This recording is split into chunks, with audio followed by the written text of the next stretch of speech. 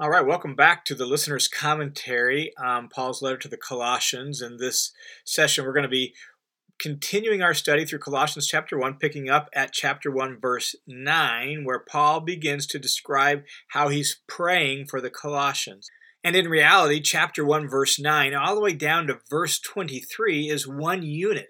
One big chunk that all should go together, but there's so much in there. We're going to split it into two for the purposes of just ease of recording, ease of you listening, and us thinking it through, and really for just the simple teaching, because there's just so much material for us to think through. So chapter 1, verses 9 through 23 describes Paul's prayer report, but he breaks off in the middle of that at verse 15 because of something he said and gives this extended, long, beautiful praise and tribute to Jesus. And so we're going to take 15 through 23 as a separate section. That'll be our next session. And in this particular session, we're just going to focus on the first half of Paul's prayer report, verses 9 through 14. And what we see here is that Paul describes how he's been praying for the Colossians, and it grows out of his thanksgiving for them. He's been thanking God for their faith in Christ. He's been thanking God for the love they have for all of God's people, for the reception of the gospel in truth, and how the gospel has been fruitful among them.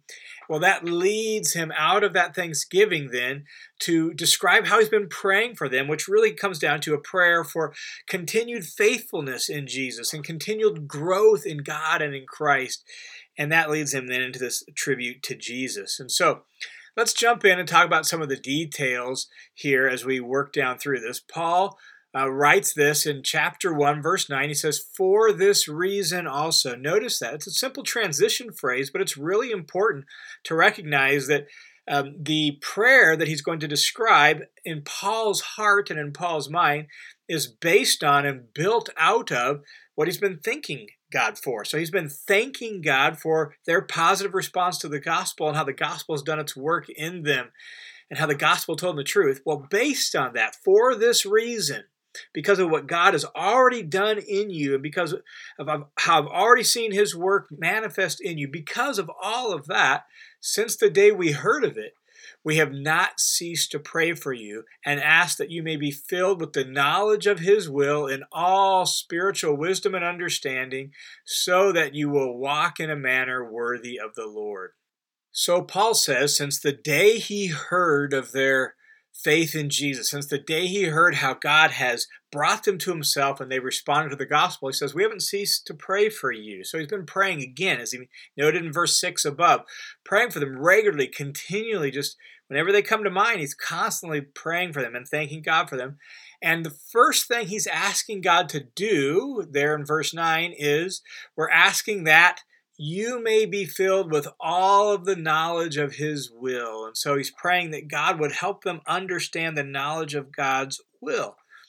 And just to put that phrase, his will, into kind of total context of Paul's writings, it's important that we don't reduce the knowledge of God's will to, as is often the case, to like the specifics of our life. Like, I don't know if I should date this person. I don't know if I should marry this person. I don't know if I should accept this job.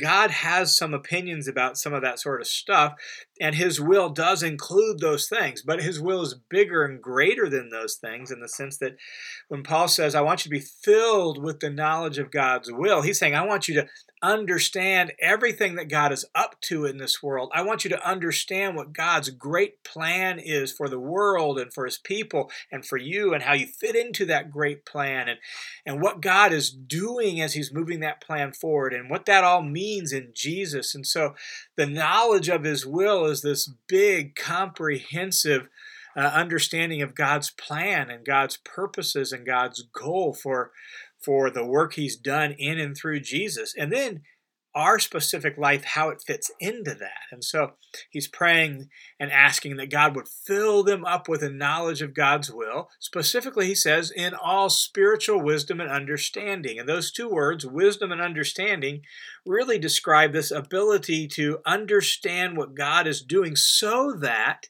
you can make wise and good choices in life, so that you can think through God's purposes and God's plans and in God's goals for humanity and for life and for the world. And then in the context of your specific life, now being filled with God, a knowledge of God's will, you have the ability to think things through wisely and clearly with insight and understanding and make good decisions, make good plans, make good choices. That's really the force of wisdom and understanding. So he's praying that they would be filled with all spiritual wisdom and understanding in the knowledge of God's will. And when we say spiritual, what we mean is not merely human, not merely according to human common sense or human wisdom or human ideas, but the wisdom and understanding that comes from God through the Spirit. It comes from God's very own Spirit at work in and among us as he helps us learn how to think things through, as he renews our minds and deepens our understanding, so that we can actually live wisely and live with insight and make good decisions based on what we know about God and his purposes in the world. So Paul is praying for them that they would be filled up with all the knowledge of God's will and spiritual wisdom and understanding. And he has a specific result in mind, a specific goal in mind. He wants them to have this knowledge and this wisdom, this understanding, verse 10, so that word "so," that's going to indicate kind of purpose or result. Here's why I want you to have this. It's not just because I want you to be smart. I don't want you just to be able to impress people with your Bible knowledge and your Bible trivia, right? It's not just that. Here's the goal or the purpose of this, so that, verse 10, you will walk in a manner worthy of the Lord. And so the whole point of being filled with the knowledge of God's will and all spiritual wisdom and understanding, so that you could live a God-pleasing life, so that you can walk. The imagery of walk is to go about your life. That was how they got places in the ancient world. You walk from one place to the other, so it became the picture of going about your life, so that you could go about your life in a manner worthy of the Lord, meaning that it's the Lord Jesus, this great King, this person who laid down his life for you, that your life would somehow display his magnitude and his greatness. It would honor him. It would put his name up in lights, right? Like you wouldn't drag the name of Jesus through the mud and dishonor him, but your lifestyle, your whole manner of life would be worthy of Jesus. It would be worthy of his great name and his majesty. To please him, he goes on in verse 10. So walk in a manner worthy of the Lord, to please him in all respects, in every way, so that you can please Jesus in every way. And again, that's not a pipe dream for Paul. Paul knows we're not going to be perfect this side of glory, right? That's not the point. The point is, by virtue of God's work in us through his Spirit, what Paul is asking is that we would be a people who really do please God in every sort of way. And so that's what he's praying for, is that by the power of God's work in us through his Spirit, we would please God in every way. And then he describes that, bearing fruit in every good work and increasing in the knowledge of God. So that you would please God in all respects, in every way, bearing fruit in every good work, that your life would be fruitful, productive, right? Bearing fruit in every good work. And so as you live your life, you go about your life, you recognize that the things you do can bear fruit for God and can please him. And so now he's wanting your life to bear fruit in every good work. And notice, increasing in the knowledge of God. Think about where this started. It started with him asking that you be filled with the knowledge of his will and all spiritual wisdom and understanding, so that you could live a God-pleasing life. And one of the results of that is that you'll actually increase in the knowledge of God.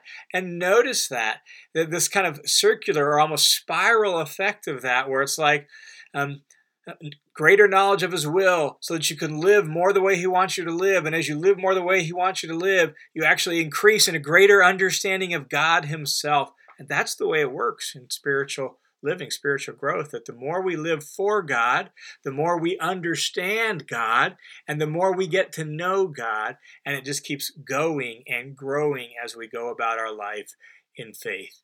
And so Paul is asking for that in them, that they would be filled with the knowledge of God's will, that they would grow in holiness and be able to bear fruit in good works.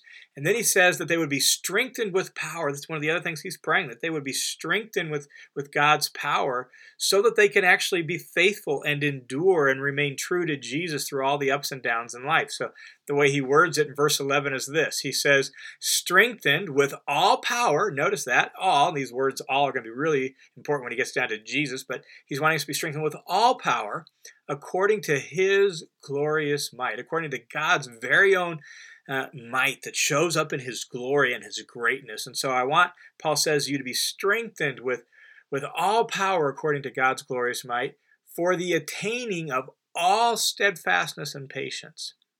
In other words, steadfastness, standing firm, staying put, remaining faithful, and patience, not being easily annoyed, irritated, rattled, and thrown off course, right? Like, I want you to be strengthened by God's power so that you can stand firm in the faith.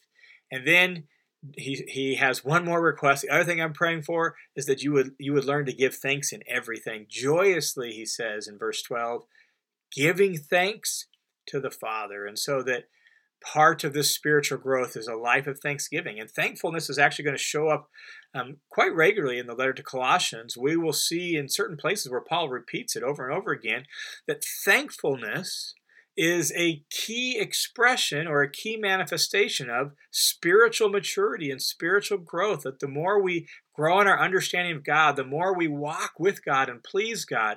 One of the marks of that, one of the manifestations of that is going to be just we're more grateful. We're more thankful for everything God has done for us and for our life in general and for all the spiritual blessings we have. And so he's praying that they would learn to joyously give thanks to the Father. Father being God the Father. And notice how he's described. God the Father is described at the end of verse 12 in this way, who has qualified us, who has made us fit is the idea. Notice, he's the one who has done it. God is the one who has qualified us. We haven't qualified ourselves. It's not because of our own worthiness. It's not because of our own goodness.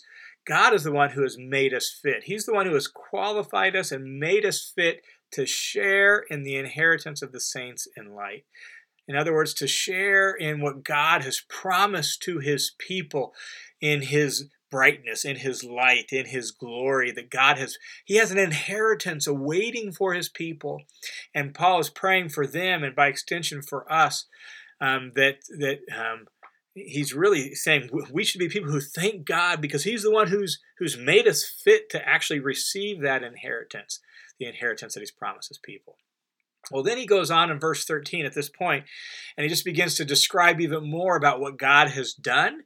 And then that describing about what more God has done culminates in Jesus, which leads, as I mentioned, to this long, beautiful tribute to Jesus in verses 15 and following. So let's just take verses 13 and 14 as he describes what God has done, how he has qualified us, and then we will wrap it up at that point and save the second half of this for our next session. So notice, God is the one, the Father is the one who's qualified us to share in the inheritance of the saints in light. And then verse 13, he describes how he did that. For he rescued us. This is how he qualified us. He rescued us. The idea is he delivered us out from underneath. It's almost the imagery of like the Exodus in the Old Testament where Israel was rescued. They were delivered out from underneath the dominion of Pharaoh and his authority and his power and his oppression, right? They were rescued from that. That's what the Exodus did. Well, this is a similar picture, but it's saying there's a greater Exodus. There's a greater deliverance that God has provided. He has delivered us, or he has rescued us from the domain of darkness, from the dominion of darkness, from the realm where darkness was in charge and where it ruled and where it oppressed us. He has taken us out of that evil kingdom, the kingdom of darkness, and he has transferred us. So he didn't just take us out of there and you're on your own now, right? He transferred us to the kingdom of his beloved Son. And so we have really had a kingdom transfer. That's what conversion is. That's what becoming a Christian is it's changing kingdoms. It's being transferred from one domain to another. And we used to be in the domain of darkness, but we have been transferred now to a different kingdom. That is the kingdom of God's beloved Son. And so we are now part of God's kingdom in Christ, and Jesus is King, and He is our authority. And so we put our hope, we put our security, we put our everything we're banking on for all the good things to come in life, right? We are in the kingdom of Jesus, and it's an unshakable kingdom. And so he's transferred us to the kingdom of his beloved Son, in whom, verse 14, in Jesus, in his beloved Son, we have redemption, the forgiveness of sins. And that picture of redemption fits very well with the language Paul's been using, because the word redemption, when you hear that, redeem, redemption, anytime you read that in the New Testament, you need to picture the idea of being set free. Redemption always has this imagery of paying a price of some sort to set someone or something free. That's the basic idea. It was used, for example, in the slave trade of Paul's day at the slave market, where you could redeem someone out from their slavery so they could be set free. It was used to describe what God did in the Exodus for Israel, where he redeemed them from Egypt. That was their great redemption, and God exerted his great power. There was a price that was paid to set Israel free. And so that's always the picture of redemption. And so we have been set free, liberated from the domain of darkness, transferred to the kingdom of God's Son, through the redemption that's in Jesus, in whom we have redemption. It was the redemption that Jesus provided through his own sacrificial death. That was the price. And you see that everywhere in Paul's writings, not the least of which is Romans chapter 3, beginning right around verse 23, where he describes the payment of the price that Jesus did, the redemption we have. So Jesus lays down his life to pay a price to set us free from the dominion of darkness. And that payment of a price, that redemption, is amplified here in verse 14 as the forgiveness of sins. That our redemption entailed the forgiveness of sins, because it was our sins that were held against us, that kept us under the dominion of darkness. And now we've been set free from that, and our sins have been forgiven, and we are free to go.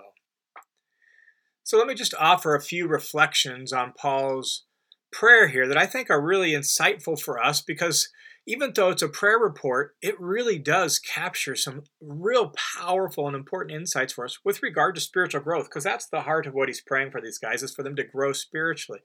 The first I sort of already noted, but I would just want to draw attention to it again, and it's that really the cycle that Paul prays for, that you would be filled with the knowledge of God's will, so that you could live a God-pleasing life, and the result of that is a greater knowledge of God. That we grow in knowledge of God as we put into practice what we come to understand about God. Catch that? That when we come to know the Word and what God says, if we want to actually know more of God and have more of God in our life, we just begin to live out what we understand God wants us to do. And as we do that, we gain greater insight, greater understanding, which leads to a greater knowledge of God. So then we know more of what God wants us to do. We put that into practice. We begin to live that out, which leads to an even greater knowledge of God. That's the way it works. And so your knowledge of God increases as you put into practice the things you already understand about God and God's will and what God wants for you. And so begin to put into practice the things you already learn. And as you do that, you can trust that God will reveal more of himself to you, more of his will to you, and you'll know him more and more. The second thing I just want to draw our attention to out of this whole prayer report is, again, the centrality of the work of God. When Paul prays, he's praying for their spiritual growth, and Paul has great confidence that God's going to do these things. And it teaches us a lot about how to pray and what to pray for, and how spiritual formation, spiritual growth in ourselves, in our kids, in our friends, in our extended family, it's the work of God. And so we pray for God to work, and that God would reveal himself. And we can take really solace in the fact that Paul, modeling that for us, has this kind of confidence that God is the one who will do this. And he's confident God will. And so let's model our praying after Paul's praying. And let's pray for the people in our lives, our loved ones, the people we care about who are in Christ. Let's pray for them the way Paul has prayed for the Colossians, with that same sort of confidence, inviting God to cause them to grow and to stir up their heart and to lead them into wisdom and knowledge and understanding, to help them be able to please him and remain faithful to him. And pray that God would do that, just trusting the Spirit's work in their life. Obviously, they have a responsibility to play in that by faith, but God can stir that up, and God can fan into flames their walk with him. And so let's model our praying for people after Paul's praying for people, so that together we would be praying for all of us to grow in the knowledge and the understanding of God like Paul prayed for the Colossians.